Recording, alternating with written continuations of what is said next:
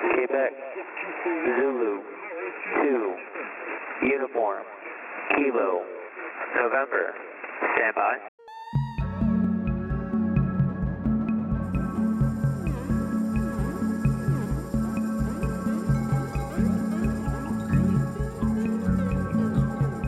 This is Wargame Space calling.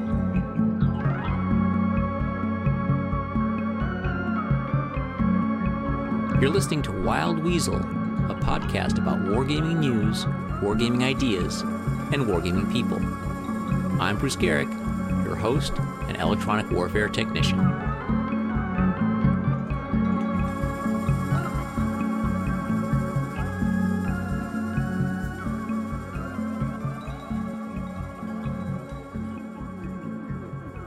Hello everyone, welcome to Wild Weasel number 13. Or, if you've listened before, then welcome back. We have a lot of stuff to get to this time, so in the spirit of going all in, let's just add more stuff. Yeah, this is like the Ameritrash episode. That's right, people who watched my videos have been asking me to do an unboxing, so I thought, sure. I just got GMT's Holland 44 in the mail recently, so I figured I could unbox it on Wild Weasel. How about that?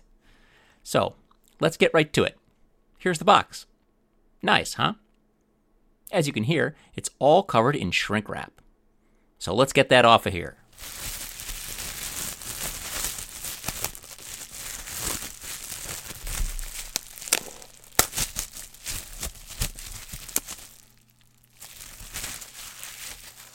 All right. Now we've got a brand new Holland 44 with the shrink wrap off. Let's open it up.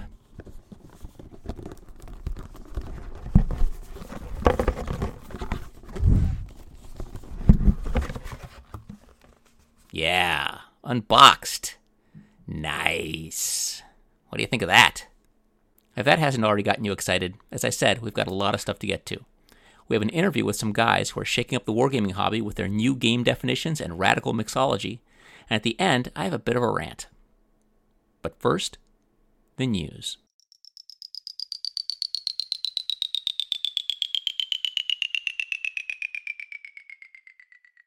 I'll lead off this news segment with the GMT update, which I don't usually do, because I figure most people who listen to this podcast have already read the GMT update email by the time they listen to Wild Weasel, but I have some commentary on this one. I saw a thread on BoardGameGeek where a user named Grumpy Smurf complained that GMT was releasing another Battle of the Bulge game. In fact, the thread is titled, "Wow, another Battle of the Bulge game," in a way that isn't really positive if you read the post. Now, I might have been more sympathetic to this at one point, but the game in question is the newly announced A Time for Trumpets, named after Charles MacDonald's classic 1984 book about the battle. The fact that the book is from 1984 is significant because the designer is Bruno Sinigaglio, the designer of Avalon Hill's updated Bulge 81, which I played until I basically wore out the counters. Now, Bruno announced that he was designing this a couple years back, but now it's made the GMT P500 list. The thing is, the scale is battalion, so it's going to be large. 5 maps, 12 counter sheets. An MMP released last Blitzkrieg not too long ago, which is also battalion level. And of course, so is SPI's Wacht am Rhein. So why am I excited about this? Because given that Bruno is designing it, I will actually make an effort to sit down and play it. P500 price is $89, otherwise it'll be $149 at retail, which is almost $20 more than the MMP game. Until then, I am playing John Butterfield's Ardennes game. In another shocker, there will be another Great Battles of the American Civil War game about 6 battles in the Shenandoah campaign. I'm more interested in games about the campaigns themselves than the actual battles, but just like with Kevin Zucker's Napoleonic games, it seems like designers and consumers disagree. I'm going to pass on this one, but you all can tell me how it is. And for those of you who appreciate stylistic consistency in game titles, we have 4CMBG, which is an expansion for MBT. That's the 4th Canadian Mechanized Brigade. This is going to just require the base game, MBT, but not require any of the expansions, FRG or BAOR.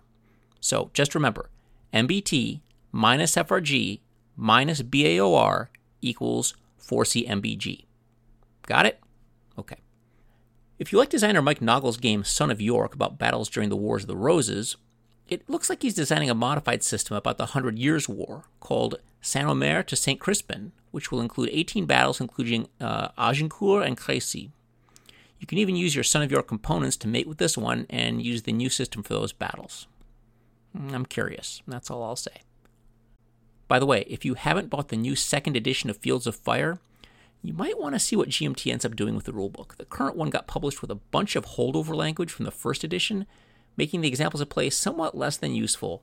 This seems like a pretty big oversight to make on a new edition of a game. I hope GMT eventually just publishes a new example of playbook. Tiny Battle Publishing, Mark H. Walker's company, has a new game from Bruce Costello called Operation Icarus, about a hypothetical German invasion of Iceland during World War II.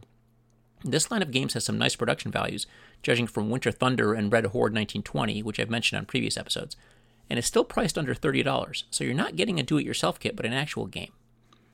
I'm not usually big on alternate history games, but this one is unique enough that I don't think I'm going to be able to resist. Another smaller publisher is Paul Rohrbaugh's High Flying Dice Games, which has Black Lions Roar out about the U.S. 28th Infantry Regiment's participation in the Battle of Cantigny against the Germans in 1918. This looks like a hex and counter war game, and it's going to be $21 plus shipping, but remember, with High Flying Dice Games, if you want mounted counters, that's an extra $5. Now, Last Stand Games, which is associated with the publisher of Against the Odds magazine, is publishing Michael Ranella's area impulse game Stalingrad, Verdun on the Volga. Now, Michael Ranella has done some area impulse games in the past, including Monty's Gamble, which I think is a fine game. Verdun on the Volga is supposed to be a 3-hour game with setup time around 15 minutes, so that's some pretty fast Stalingrad. It's definitely shorter than the other Stalingrad area impulse game, Turning Point Stalingrad.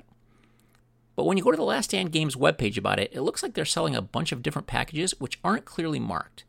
They do explain that the Kurgan package, which I guess refers to the Mamayev Kurgan, which was a geographical feature in the battle, contains just the Verdun on the Volga game. And that's $100 with a 20% discount for current Against the Odds subscribers. For $125, you get the Tank Works package, which includes the Battle of Stalingrad game from Turning Point Simulations, which is also part of ATO. And for $150, you can have the Red October package, which also includes the Wintergewitter campaign study, which was one of those year-end campaign studies that ATO always puts out. This one is from 2007, but I guess you get it as part of this package. By the way, my 2015 campaign study, Four Roads to Paris, just arrived, since I'm an ATO subscriber. But that's the 2015 annual, labeled as such and meant to be released for the 75th anniversary of the Battle for France. Like I said, it just arrived last week. Anyway, go to the link on the podcast page for more information on all of this, including a link to the Consim World discussion page for Verdun on the Volga. Speaking of Eastern Front games, Pacific Rim Publishing is reprinting Jack Rady's Coruscant Pocket game, originally published by People's War Games in 1978. I think I mentioned this reprint was coming on a previous episode of Wild Weasel. I'm almost sure I did. And according to Pacific Rim's webpage, this one will be quite large, and thus $225. Well, that's the pre-order price, $300 at retail. But they are saying that they won't be going to press until they have 500 pre-orders. And currently, the webpage lists total pre-orders at 24. So, I don't know if we're going to be seeing this for a while, but you don't have to pay right now, though. Just tell them you're interested, kind of like Legion Wargames does. And I have a link to this on the podcast page. Speaking of Jacks, how about Jack Green's game Hitler Strikes North, Norway 1940? We discussed this with Jack on an earlier episode of The Weasel, and he tells me that this game will be available in October, and that he has some of the components already in hand. The price is going to be $39.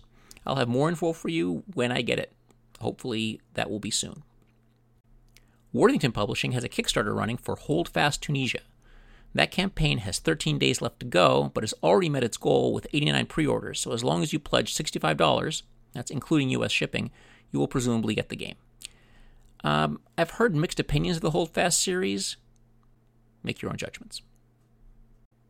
Compass Games will be releasing Guam, Return to Glory, about the U.S. recapture of Guam in 1944, as part of Adam Starkweather's CSS, or Company Scale System. That's not SCS, which is the standard combat system from MMP. Got that? Okay, so this is the second game in Adam's system. The first one was Saipan, the Bloody Rock, and was released in May. I haven't played that one, so if anyone has any thoughts about the Company Scale System, drop me a line. Hollandspiele keeps releasing games. The new one on their webpage is Objective Shreveport, about the Union campaign in Louisiana's Red River Valley in 1864.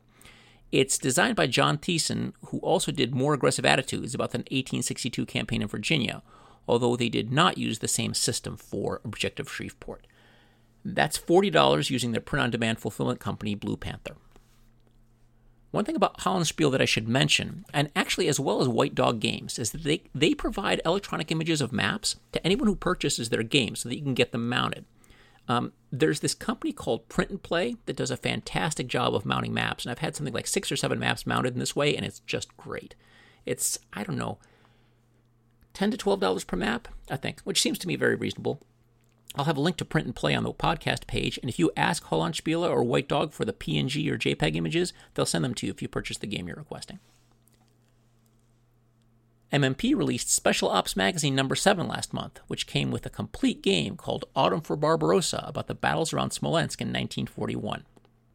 It's a standard combat series game, which means SCS, and is small enough to easily play in an evening. I like smaller, balanced hex encounter games that don't have to set aside an entire day or weekend for, so it was nice to see this arrive. I haven't played it, but I will. Lastly, I just want to comment on the Phalanx Games reprint of Hannibal, which was originally Mark Simonich's Hannibal, Rome vs. Carthage, published in 1996 by Avalon Hill. Valley Games did a reprint in 2007. You might also know that Phalanx completed a Kickstarter for the latest edition in May to be called Hannibal and Hamilcar, which is actually 2 different games, since the latter game introduces the First Punic War. But what I want to take issue with is this, which comes from the Kickstarter. And this is a quote. Hannibal, Rome vs. Carthage is one of the best 2-player games ever published. The game is renowned for its tense, well-balanced mechanics, and it tells a great story. Hannibal crossing the Alps on his herd of elephants is one of the most memorable events in history. The development team at Phalanx has given this game a careful, meticulous update. It is now easier and faster to play. It plays considerably shorter, and easier, faster, and shorter are all in bold. It has received new, stunning art. It is even better than it used to be.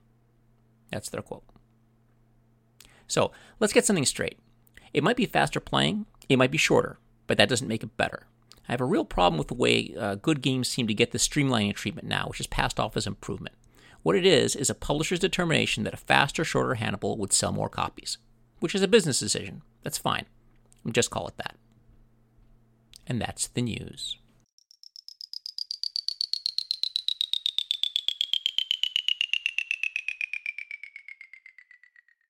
So today on Wild Weasel, we have the new bad boys of the wargaming hobby, Michael Gower and Tom Abramitis. Hey guys, how you doing?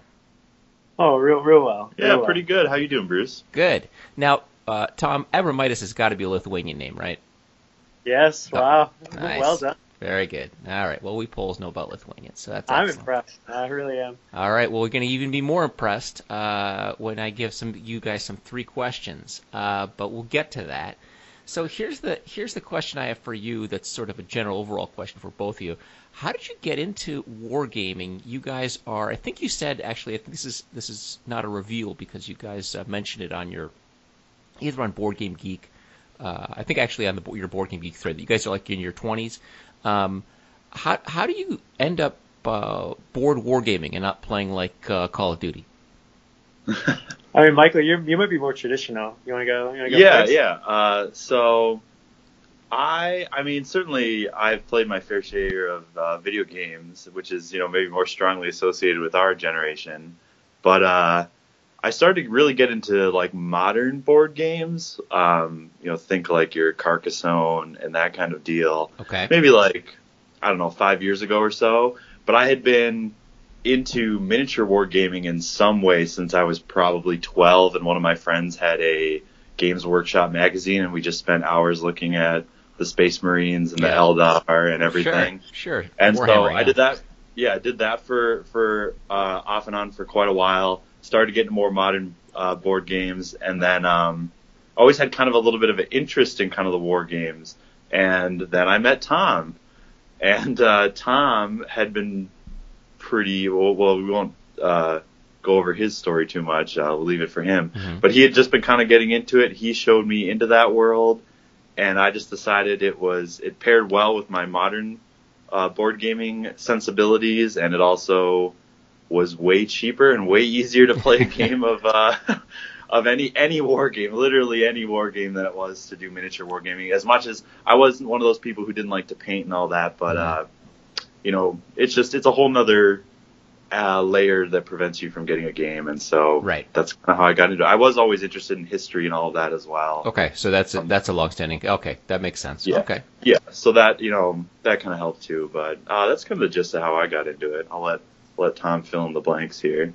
Well, mine's like pretty similar in a lot of ways. But I played some 40K when I was like 10, very very poorly, I'm sure. But 40K and a little bit of D&D when I was like in middle school, and at some point I got into like lighter Euros, and then I got Twilight Struggle, and then I got Advanced Squad Leader Starter Kit 1, which pretty much blew my mind.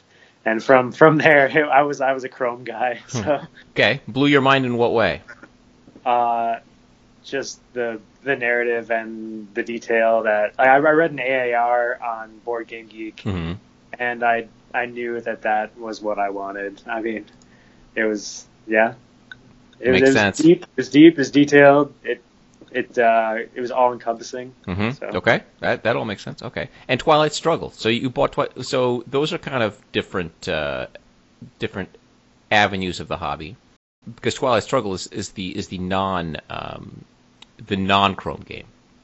Yeah. Yes. Well, but that was because that was one of those things where I was in a shop walking around and I happened to see Twilight Struggle. They had a couple of GMT stuff, and but I knew that at that time Twilight Struggle was like number 1 on the BGG rankings. Uh-huh. So I bought it strictly because of that, not really knowing that much about it. But then I started to learn what a war game is. Whether or not you think Twilight Struggle is a war game, we don't need to talk about it. Yeah, we'll leave that for another time. It's on my list of top 10 war games. Yeah, I mean it's good. I mean, in fairness and defense of us, both Tom and I do think it's a war game, but we're as I'm sure you are, the arguments.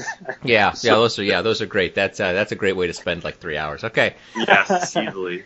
So okay, well that's pretty neat. So did you guys do? I don't quite get from the podcast. Do you guys both do? You guys both do role playing, because you were showing you had tweeted out a picture if you guys were doing you're playing some game and you were drinking Bloody Marys. Yes. Yeah. Well, Michael's definitely. I'd say he kind of got me into it because I hadn't really played since I was like basically in middle school until recently. So.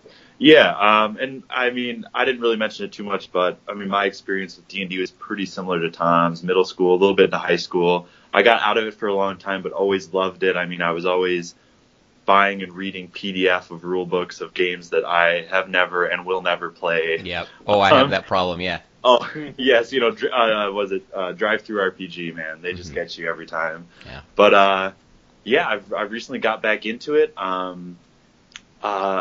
A big reason why I was getting really into just the modern board games period was my girlfriend started to go to a regular board game night with me. Mm-hmm. And then we went to a convention and played, I think it was Stormbringer, the old Stormbringer RPG. Mm-hmm. Oh, yeah. She really liked that. And so it's been another way that I can do my nerdy things and spend time with my girlfriend.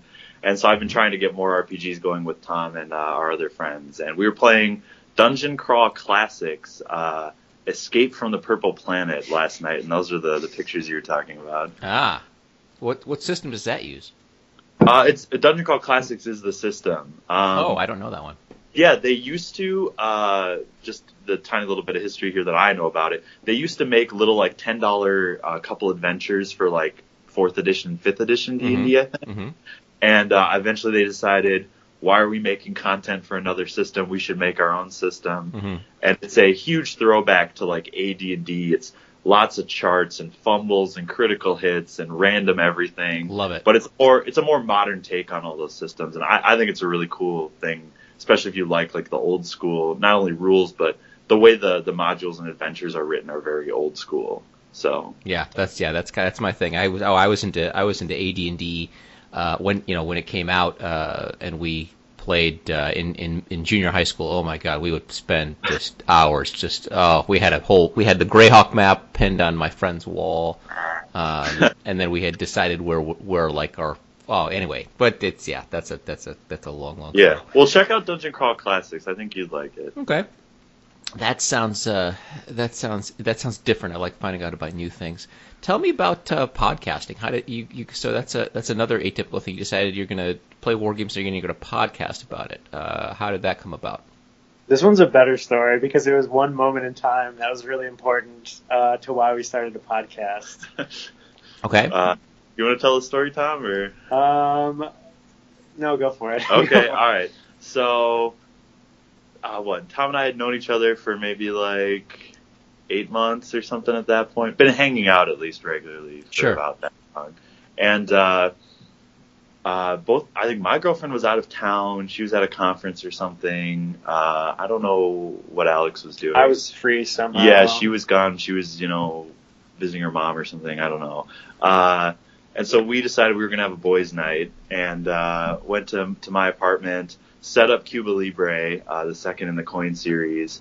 We were both kind of learning to play it, I think. That was maybe the first time we played it. Yeah, early. Yeah, maybe we had messed around with it a little bit, but one of our first games of it. And we actually drank Cuba Libres while we were doing it. I mixed up Cuba Libres. And then we went Facebook Live. And so we went Facebook Live to... this was the AAC Advanced After Combat, like Facebook thing or something. Mm-hmm. There's something that had to do with Advanced After Combat. Yep. And people were watching us, and we were just having so much fun, just talking and doing our moves and everything. Mm-hmm. And when we were done with that and done with the game, Tom and I just we're like, man, we should do more things like that. That was so cool. It was cool to interact with people and you put something out there. And we've both been podcast listeners for a long time. Uh-huh. A lot. I just, especially with the job, we both work at a place now where we listen to a lot of podcasts during the day. Okay. And, we just always loved it. And that was kind of where it just ended up going. Like I said, we were just enamored with the idea of like producing content and interacting with people and putting something out there. And, rather than going the YouTube route, we went the podcast route. Yeah. Yeah. Well, the YouTube route is tough because, while I enjoy, I see like Kev at the big board does some famous Kev show. Famous Kev. He puts out a lot of stuff on the YouTubes, as they say, but I don't ever get a chance to watch them. Or I watch like 1 in 10, and that's because you have to sit down and you have to look at it, right? And how often do I get a chance to do that? Not that often, but like with you guys, I've listened to all the Rally in the Valleys because, hey, I'm watering the lawn, or I'm, doing something in the house. I can either have the stereo on, plug it in, or I can have my headphones on, or I can even do it in the car when I'm driving. So yeah, I think you guys made the better choice with the. I mean, that's how we feel about it. Yeah, we were both shaking our heads when you said you have to sit down and watch it because it's hard. Yeah, it's hard to do that. I mean, I can do exactly what you were saying with podcasts, and I can do it at work, and we have fairly long commutes, so I mean, yeah, it's just more convenient. Yeah, so good. Well, don't. Although the one in sin forever, YouTube little thing, you put it out there. Eventually, people will watch it. That's the other thing I like is that if people do it irregularly, then I don't feel like I'm behind, right? Because if somebody puts it, like Marco Arnaudo puts out so many videos that I'm like, well, I'm never going to keep up with these things. So I just kind of like, whatever. If there's a game that I like, I'll try to find it. But if somebody puts it out irregular content, then it's easier to feel like you're current because you never want to feel like you're behind the curve because then you just feel like a loser. So okay, well that's that part. I want to ask you guys some specific questions so we can discuss these a little bit. But I had come up with a few things that I wanted to know based on listening to your podcast. And the first one is specifically just for Tom. And I was wondering, can you just define the words Euro game for me? Oh, God. Oh, oh no, Michael's like probably gonna glare at me the whole time while I do this. If anyone's listened to Rally in the Valley, I'm gonna toe the line. I'm gonna say a Euro game is anything with blocks or doesn't have hexes. There we Okay. go. Blocks, no hexes. So, well, at least you didn't say it was a game made in Europe, because that's what most people think, right? I'll work on that. Yeah. That's a good blocks. bit. Okay, so blocks, no hexes. So coin games are all Euro games. Absolutely. Okay. Gosh, I'm like having an embolism right now. What? At the best, they're just crossovers. So that's interesting. So your take on this is that if it doesn't have enough Chrome for you, it's a Euro game. I mean, at least that's what I'm going to say. So Michael, how do you feel about that? Well, as I've alluded to, I play all sorts of different games, and I go to a regular once a week board game night where we play everything. Mm-hmm. And yeah, I just want to smack Tom in the face every single time he says something like that. But no, I actually You should hear what he says when we're done recording. Yeah. Yeah, but no, it hurts me in the inside in a place that I didn't think I had. This is what you want in a podcast partner. But yeah, I don't know. I actually think the like Euro war game, Ameritrash, social deduction, all these like labels are like very quickly becoming not all that useful with the way all sorts of games are going. I mean, even RPG, like so many games mix all the genres now that I'm not even sure what anything is anymore. Not that bothers me. Right. But well, I mean, yeah. I think that I think in defense of labels, you use the word useful, which I think is great, because useful is exactly what these labels were, right? I mean, 20 years ago, the idea of Eurogame was very clear, right? It's not Parcheesi, it's not Monopoly, it's this other kind of game, right? So you had. By that time, you had Catan. Gosh, it's been 20 years since Catan. Holy cow! 20 years. That's amazing to me. Carcassonne 2 is right around that time. Yeah, and then even earlier games like Scotland Yard. I remember playing that and being like, "Wow, this is not like a board game. It's a different kind of game." But yeah, now that stuff has been sort of.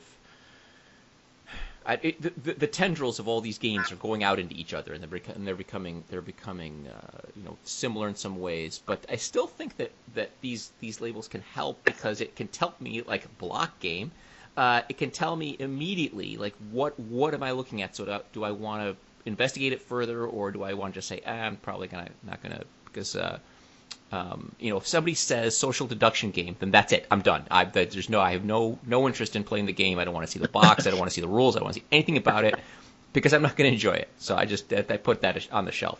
So yeah, I think the labels can be helpful, but I think I agree that some of them are becoming so sort of broad and not helpful that maybe we need to retire them. But I'll stick with Eurogame for a little longer. So. I mean, just to be clear, like we agree with you, and I agree with you, and like my whole Euro thing on Rally in the Valley is almost to be so ironic about the whole like Euro versus war. I get it. Don't believe me. It's irony. No, I get it. There's No, we're all there. We're all in the same place. But I still think Michael, he doesn't get it. He doesn't get the joke. Well, here's the thing, right? I mean, in a very, you guys weren't around for the boy, there were some real sourpusses in the hobby like 30 years ago. Some guy wrote this long letter to the general about how he went to, because Avalon Hill used to have this like meeting, sort of like a state of the company meeting at Origins every year. And oh my God, the people that would show up and go, "Why haven't you produced this game that you announced 4 years ago, and it's not out, and I was waiting for it, and you're making me mad." And it was. I mean, to be fair, some of the people there like might die before those games came out. That voice that you just did, I'd be worried.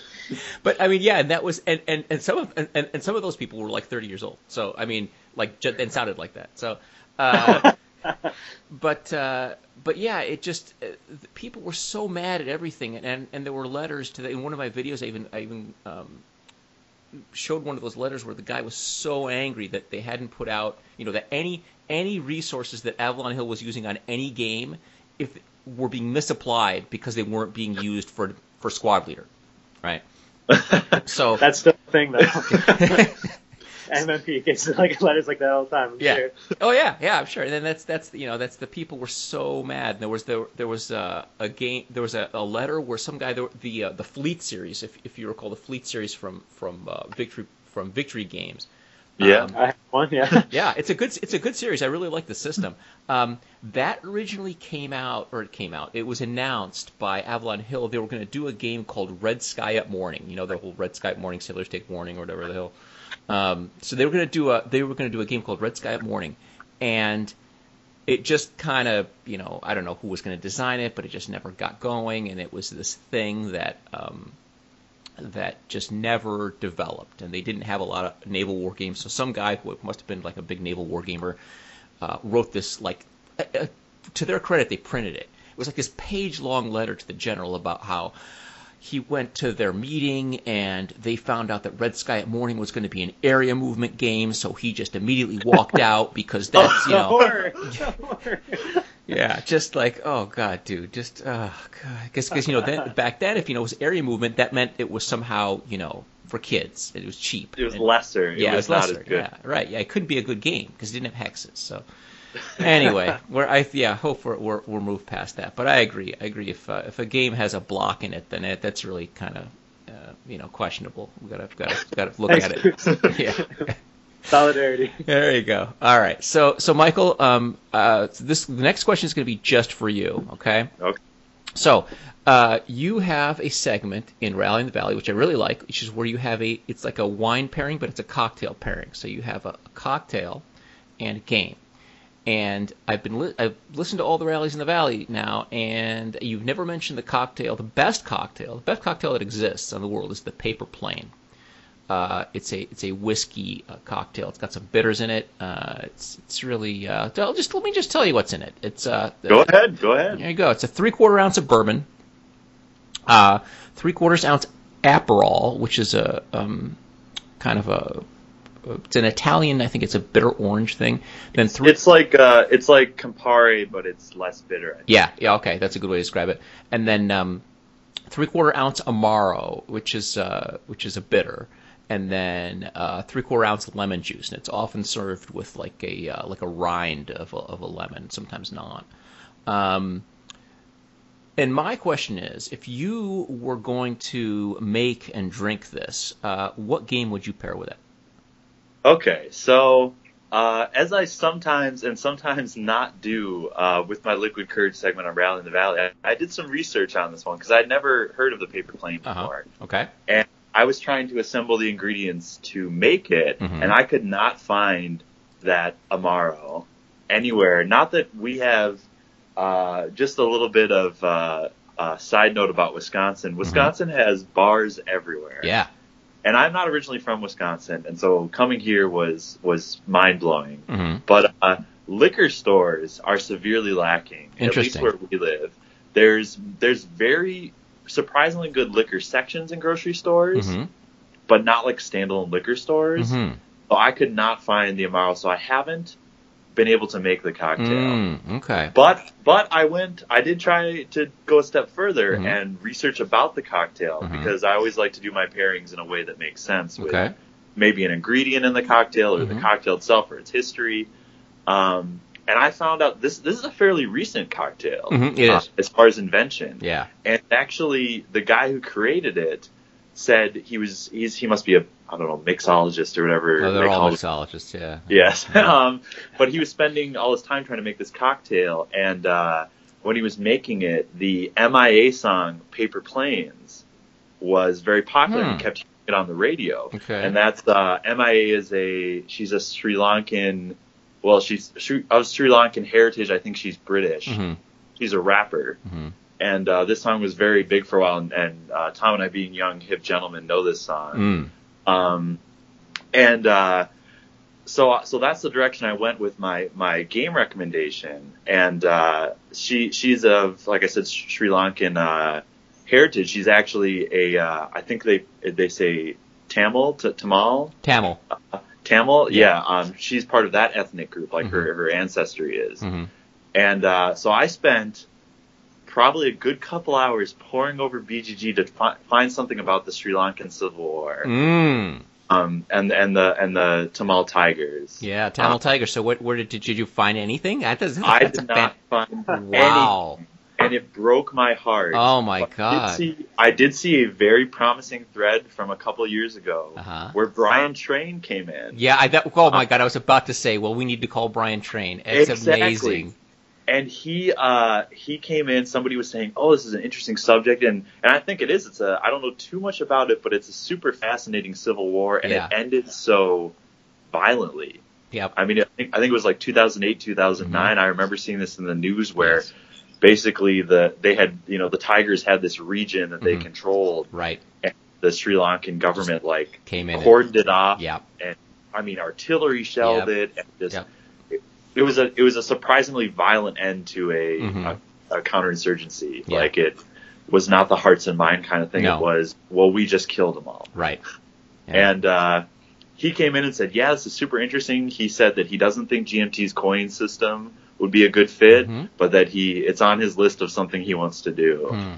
And so my recommendation is wait for that Brian Train game, because I just think that whatever he's going to do is going to be cool. And just as I have not played this mythical Sri Lankan Civil War game, I have not drank a paper. Okay, interesting. Well, okay, that is a fantastic little piece of research and tie-in there. Thank you for that. That's wild. If you've never listened to the MIA song Paper Planes, check it out. I thought you were going to suggest a game about money and guns, because that's what the song is about, but whatever. That was good too, I guess. I may actually, you know what? I may have heard it. I have this problem where I hear a bunch of stuff on the radio and I never know what I'm listening to. So it's possible but that sounds like I may not. That's not. When did it come out? It was probably like 2006. Yeah, something like that. I don't know. It is one of those songs that it was on the radio everywhere. It was, a top 20 hit. Yeah. So, I mean, you probably heard it somewhere in that point, just walking by radio. I mean, you'll probably be like, oh yeah, I've been in the club plenty of times to this tune. Interesting. Okay. I'll figure that one out. The thing that I was going to say about the you guys being in Wisconsin, a lot of bars, not liquor stores, if you walked into a bar in Wisconsin, would they be able to make a paper plane or no? I doubt it. Do you doubt I think it? if you walk the average bar, no. There are, there's obviously, as there's anywhere in the world, there's the high-class bars. Right. I'm sure if I went to one of those, I would get it, but if I went to the average bar, I struggle to get, a good martini or whatever, even around here. Brandy Old Fashions, on the other hand, they can make behind their back, blindfolded, spun around, music blaring. Yeah, old fashioned. I'm old fashioned out. It's funny because in when I lived in Chapel Hill, North Carolina, there were a lot of bars there too. Same kind of problem with they had some liquor stores, but nobody could make a mojito to save their life, and they would always have this stupid excuse like, "Oh, we don't have any mint." I'm like, well, just get some mint. It keeps forever. Just keep it under the freaking bar. Why can't you make me a mojito? That was when I was on a mojito kick. But have you guys ever had a caipirinha? No, I don't think so. Okay, that's your next. So look that one up. That was my go-to favorite. That's another drink that they couldn't make. They could make, for some reason, they could make in Champaign, Illinois. They couldn't make in Chapel Hill, North Carolina. So that's bizarre. But caipirinha. Try that out. It's kind of a mojito, but it's a Brazilian kind of deal. So, all right. So my last question for you guys is another kind of pairing, but it's for both of you. And since you guys are from Wisconsin now, regardless of original provenance, is there knowing everything you know about Wisconsin, what would be the quintessential Wisconsin war game? And it doesn't have to be about. I mean, it can be about Wisconsin. It doesn't have to be. But what like if you were going to talk about Wisconsin, and then you were going to talk about war games, you'd be like, oh yeah, that war game's pretty Wisconsin. It's just like going to Czechoslovakia. Okay, I'll take it one step farther. Yeah. I'll do it about my hometown. Okay, good. Well, I want to preempt this a little bit, and even though I'm not an original Wisconsinite, I'm a Minnesotan at heart. All right. And my parents are from Pennsylvania, so I'm also a steel town, Pittsburgh, as well. But Wisconsin has quite the pedigree when it comes to gaming. I mean, we've got Gary Gygax. Of course, yeah. Gen Con, Lake Geneva, Wisconsin. So and Gary Gygax used to be a big war gamer. You know that? He used to write articles to the General about setups for Stalingrad and how to defend the Southern Front, all this sort of stuff.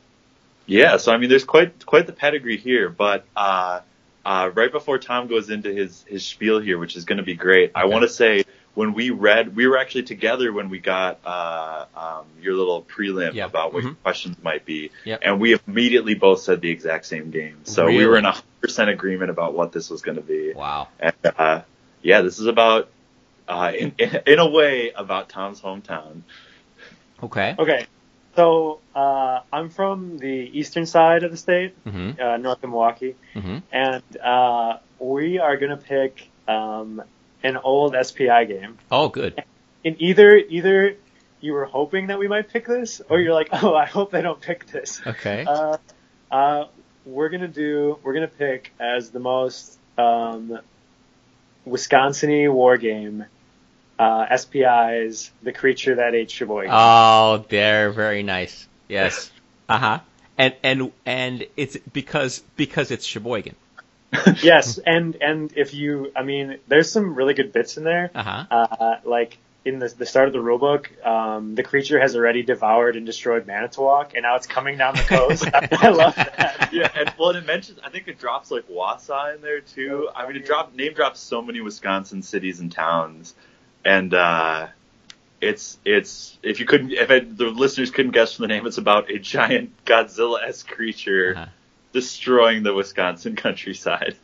Yeah, that's old. That's a I gotta say, you know what, I think I can't remember who designed it. Let me look it up here. It's Kostikian. Yeah, it's Kostikian. That sounds like a Greg Kostikian kind of thing. That's was that even? God, that's a 70s game. I think it's like 76. Yeah, I remember this. I remember this game, and you know, of course, it's 79. So I was like, I was like 12, and I remember I was one of those guys. Oh my God, this is about a creature eating Sheboygan. That's not a war game. I'm not touching that. I can't believe they're putting out this crap. I was prematurely 60 in my preteens, but yeah, that's a and I don't remember the part about the name dropping of Wisconsin, and Kostikian's from New York, I thought. So that's interesting. So he's kind of maybe that's cultural appropriation. Maybe we got to talk to Greg about that. I don't know. I don't know why he picked that. Yeah. But I like it. Yeah, and Tom has a copy of it. Do you? I do. Yeah, and I've missed out a few times on Wargamers Marketplace on Facebook. I've seen maybe 2 or 3 times a copy come up, and it's not a very valuable game, but somebody always snaps it up before I can. My copy's unpunched. Wow. Yeah. Yeah, so we haven't played it yet, but it's going to be a momentous day for Rally in the Valley when we play The Creature That Ate Sheboygan. Oh yeah, you got to. Well, there's 3 copies sitting on the Board Game Geek Marketplace right now. One's a bagged edition from England for £15. Somebody wants to get rid of their good copy for $45. There's an acceptable one, yeah. So, well, yeah. That could be okay. Yeah. Yeah, I got some photo. I'm just gonna look at the photos here. This is classic good podcasting, right? Where the podcaster looks at photos that the listeners can't see. We do it. We do it. You know that we do it. Yeah. Well, one time I like to describe the eBay quiz stuff that we do to Michael, and then no one can see the pictures. Also, when we were writing on sticky notes the last episode. Yeah. Describing that was good. No, this is classic for all you budding podcasters out there. Just do as we do, and it's great. It'll work out out perfectly for you. Less visuals. That's Yeah, good. That's good. Right. Cool. All right. Well, thanks for reminding me of that game. I had completely forgot. I mean, I remember. The funny thing, I just remember sitting. I remember there's this place called. Gosh, what was it called? It was something called like the old train store or something like that. They sold a bunch of trains, like those model trains. Oh yeah. But they had a big gaming section, back in this was like back in the 70s, and I remember I would go there because it was in our neighborhood, or sort of mall neighborhood, and they had a copy of this game, and I looked at it, I was like, oh man, why'd they do this? Why couldn't they have like more Eastern Front Panzer games? So. Yeah. So, but now I'm glad that they did it. So thanks for reminding me of this. Maybe somebody can do a redo of this with actual. That old Epic's computer game, Crush, Crumble, and Chomp. Yeah, they did that. Oh. Gosh, you're sending me down the rabbit hole. All right, I'm gonna pull us out of that spiral of me like just looking at the internet. We can just keep talking about monster games. Well, there was a game that I wish would come out, a computer game that was called They Came from Hollywood, which is supposed to be all these monsters that sort of destroyed LA, but the developers never got around to making it. But it was hyped for a while back in the old days before the real internet, where every single meme gets distributed in the next in 5 minutes. So there's nothing really to discover anymore. So yeah. Anyway, so what do you guys have on your wargaming menu for Labor Day weekend? Well, I'm gonna finish up Dien Bien Phu with Final Gamble. Oh. That's I have 3 turns left. Really? So, How's that going for you? Great, of course, but it's really tight actually. It's really close. It could go either way, definitely. Yeah, so yeah. It's an exciting conclusion. Yeah, it's been really fun though. I know that's your favorite. So. That's my game. It's a genius. They got Kim Kanger is just a great designer. There's he's got a couple others. Ici c'est la France is an Algerian war game, and now he's doing this Nemesis, which is a Burma game. It's a little more traditional war game. He's got combat factors and a more normal combat table. That's coming out, I think, next month from Legion. So you can keep that on your radar there. Yeah. So I just got that and maybe some Great Battles of History. So that's what I'm going to try to get on the table. Okay. Anything else? Well, I've got.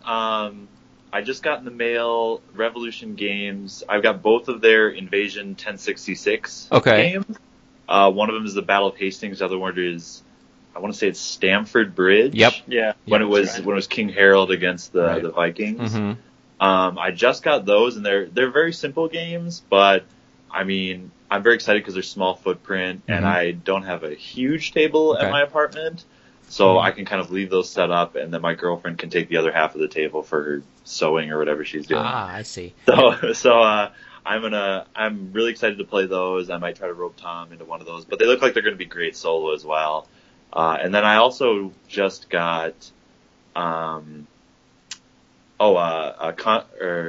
of Gaul or whatever, the Great Battles of History that's Caesar in Gaul. Okay. And so Tom and I have been getting into Great Battles of History, and I just got that one, and excited to see how the Roman legions crush the Gauls. Yeah, that's an interesting system. The I don't know how it developed, but the original leader activation system where you had to you could trump people, basically say, I'm going to go first. No, this guy's going first. I found that kind of frustrating, unless I was doing it to somebody else, in which case I really liked it. But I'll be interested to hear what you guys think of that. If you guys played, you're talking about the small footprint Stamford Bridge games. There's a Hollandspiel has the Grunwald swords and also the Battle on the Ice. They have those little. They're basically the same kind of thing. Small footprint, like ancient knights and kind of things like that. You should check those out. I've almost bought Battle on the Ice many times. Yeah, it looks really cool. Yeah, and the counters look cool. The map looks cool. Yeah. You should just pull the trigger on that. Just pull the trigger. Brian Train's duo of games from Hollandspiel has been in my cart before, and I didn't pull the trigger on Oh, it. Little but- Wars in Ukraine and the Ukraine Yeah. crisis. Yeah, You- those look cool. The Ukraine Yeah. Crisis is a weird game. I want to get that played because I can't. It's one of those games that I just can't get my head around, like how this. Because some games are just like, oh yeah, you move these guys and you do this and that, you attack the city. I can't figure out to save my life how that Ukrainian Crisis game is going to go, because you sort of bid these levels of involvement, and you have this matrix, and definitely get that and figure out how that works. I'm gonna get mine to the table one of these days. I do have it. They finally sent me a game without cards, but then they quickly sent me the cards separately. So now I've got a full game. I got to play it. So I'm amazed by Hollandspiel being able to just put out like 8 billion games at a time. I guess that's what you can do if you have print and play. Well, yeah, and they got that bird game now too, which is kind of exciting. Oh, the Dynasty thing. Yeah, that I've got to think carefully about getting, because then I'd have to make sure that I can get 3 players pretty easily, but 5 I think I'd have to make a big arrangement. So I don't know how you guys feel about stuff like that. Yeah, we've done some 4-player coin before, because we do have a few other guys that we play. I play like regular board games with, or we occasionally rope into a war game, play RPGs with, and we can sometimes rope them into a 4-player coin. But yeah, going above 4 would be pretty tough for us. Real hard. Yeah, it requires the email send-outs and the 10,000 schedule changes because somebody's got to work and blah blah blah. And I thought I could go, but my wife says I can't yet. Yeah, so yep, I know those feelings. Well, guys, I've dragged you longer than I said I would, but I've been having a great time, so I just kept talking. So thanks so much for coming on Wild Weasel. We'll be for the listeners who don't know these guys, you should listen to their podcast. It's rallyinthevalley.podbean.com. Is that right?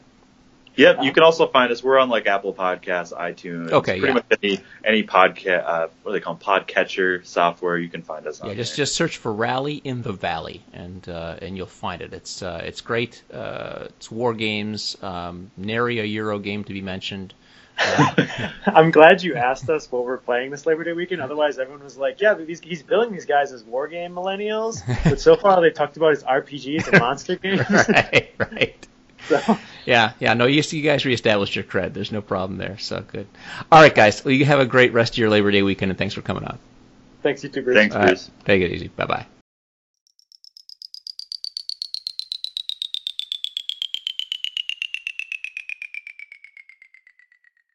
I got a comment on the Wild Weasel webpage asking for my thoughts on the No Retreat series.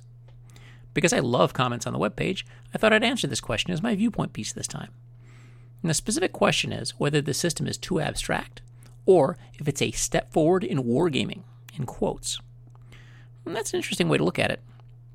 I think any time a game makes the decision to go to a higher level of representation, it can face the charge of being too abstract, which, by the way, is a Class 2 felony according to the Wargaming Code.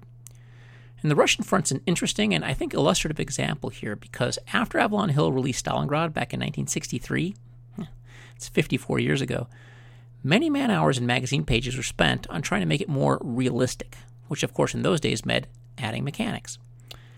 And I think it's a very important point in understanding the hobby's development, because given how primitive early wargames were in terms of basic game design elements, the wargaming hobby spent many years evolving this design sophistication by, trying to improve its level of historical fidelity. And I think that was the main driving factor at that time.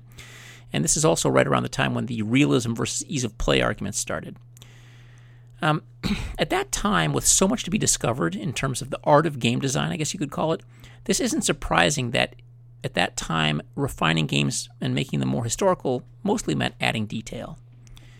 And reading Lou Coatney's articles from back then, for example, which filled the pages of the General for years about Stalingrad and eventually led to his publishing his own game called Sturm nach Osten, you get the idea that there were things in the historical campaign that he absolutely needed to see represented in the game itself. I mean, that was why he was making all these variants and rules changes. Now, these could be concrete mechanics like railroad repair, or gameplay effects like armor being able to cause encirclements, which didn't really work out in the original Stalingrad. And these were problems game designers still had to solve because there weren't many games that successfully tackled these problems, and those that had introduced other problems while doing it. And I'm not sure we've even solved all those problems even now, but we've got a lot closer. So I think designers have gotten much better at conveying what I might call a, and put this in quotation marks, historical feel for a situation, rather than just giving everything as a combat factor and treating it like a military chess puzzle like some of the early Avalon Hill classics were. And part of that is better physical production, part of it is understanding things like counter density, and part of it is a readiness to incorporate abstraction when necessary, or at least use abstract systems to solve certain problems. Now, think about all the chip pull mechanics for an initiative for leader activation, for example. They don't make sense unless you accept the variable probability of a given chip being drawn from a cup to represent something. In this case, it's the vagaries of unit readiness and commander skill interacting with the historical environment that you've chosen. But that's a lot cleaner than rolling on an activation table. Yet some players prefer the directness of a table that corresponds to a factor on a counter, because this direct relatability, well, it's just more believable to them. Which is a long way of getting to the fact that people react to abstraction in different ways. One friend of mine says that if a game has paratroops in it, it had better have a paratroop landing table for him to roll on, so on and so forth. Which is fine, and I'm not unsympathetic, as I still prefer hex and counter mechanics with detail and chrome to pretty much any other wargaming genre. But I recognize that this is simply because this is what gives me the most imaginative satisfaction, not because this genre has intrinsic value. What I'm really looking for, when I'm speaking for myself, is historical fidelity in an engaging game system that evokes the period in a way that I can connect with. That's why I play war games. And it's easier for me to do this when counters have morale and effectiveness and mobility differentiation, because these all directly connect to some historical element that I find interesting and important. But the feel of a campaign is probably the most important thing of all. The Eastern Front has a recognizable historical rhythm that, well, let's be honest, Avalon Hill Stalingrad completely missed. No matter how detailed your game is, it's probably misplaced detail if there's never any German 1942 summer offensive, for example. So what does this have to do with No Retreat? Well, to me, very simply, what the No Retreat series gets so right is exactly this rhythm and feel of the Eastern Front, from June 1941 through May 1945 and every place in between. And it does this with a streamlined but purposeful set of systems. Now, in most games, if something goes wrong, you add a rule to fix it. In No Retreat, I feel like Carl Paradis probably got things right by taking rules out, until what was left did the job. I don't think this would be possible without the cards, which is one explanation for why simple Eastern Front designs were weak for so long. Wargame designers took a long time to fully accept card mechanics, and somewhat longer to refine them. So, No Retreat offloads so much onto the cards that it leaves the barest essentials on the board, but to me they're exactly enough. You play with a spare order of battle that is just enough to give the front its shape, which, incidentally, makes every zone of control count. Now, many of the decisions that you'll make will be how to optimize your cards with your play on the board, and this is probably the biggest disconnect for some players, because, they want to move siege artillery units up to attack Leningrad instead of playing a card that says siege artillery, and that neutralizes one fort's defensive bonus that turn. It's a matter of preference. But in either case, you still have to commit resources to move your siege artillery, or to save the card. But in No Retreat, the opportunity costs feel much more acute, since you'll always be discarding cards or using them for replacements or counterblows. And while the siege artillery would be one small part of your force in a larger and more explicit game, and I mean explicit in the sense that things are laid out for you directly, in No Retreat, it's not on your radar until it suddenly and very painfully is. And with fewer units, each attack is more meaningful. Russian position can be completely unhinged if the Russian player makes a mistake with his zones of control. That's a side effect. So this might make players feel like they have to pay attention to the systems themselves, and I've heard some people complain that this makes it feel more gamey. I have no argument there. The more streamlined a game and the more abstract, the less you can bury yourself in verisimilitude. But I get a lot of satisfaction from playing a game about the Eastern Front that gives me plenty of meaningful decisions, while having the ability to play with confidence that the game isn't going to go off the rails historically. A tense Barbarossa, a miserable first winter, a last gasp 1942, the back and forth of 1943, and the inexorable drive from 1944 on, all will happen in No Retreat if you let them. When I'm done, I feel like I've experienced an imaginatively meaningful, plausible, and relevant historical Eastern Front story with a lot of gameplay. And the reason I'm specifically talking about No Retreat, the Russian Front, is that I found the game when it was still published by Victory Point Games. That was the only theater it was dealing with, and that was a revelation to me. Which is what makes it even more remarkable that the system does as good a job with North Africa as it does with the Eastern Front. And in doing so, it solves one of the most intractable problems of North Africa games: how to deal with all of the meaningless terrain in between the few strategic objectives. For North Africa, Carl Paradis solves this problem by dividing the theater into 4 map boards, which has the effect of giving you instantly appropriate counter density on any given map, while providing a mechanism for fluid territorial control because you only play on one board at a time. And this is one of those genius design decisions, like the airdrop matrix in Dien Bien Phu: The Final Gamble, that seems perfectly obvious in retrospect. It only appeared half a century after people started making commercial board war games in earnest. Remember, Stalingrad came out in 1963. And you can flee one board in North Africa to fight on another board. Which board you fight on determines your supply capacity. Push too hard and you overextend. Don't push hard enough and you give your opponent breathing room. It's an exquisite system. So that's my answer. No retreat is not too abstract. Is it a step forward for wargaming, in quotes? I'm not sure. But it's a great system, and I love it. By the way, if you're worried about scaring people off with a game like the Dark Valley and still want to play the Russian front, check out the Barbarossa campaign, a solitaire game from Victory Point. This is a game that deserves the full box treatment. I've been bugging Alan Emmerich to reprint it, and I've offered any help I can give. Why don't you guys help me bug him too? And that's it for this time. In the next episode, we'll discuss Through the Ages, a war game from Vlad Vasil about warfare from the dawn of history until now. Haha, no it isn't, and no we won't. How about Monty's Gamble? That doesn't have hexes. Don't worry, we'll find something. Until then, thanks for listening, and we'll see you next time for more wargaming news, people, and views. This has been Wild Weasel number 13.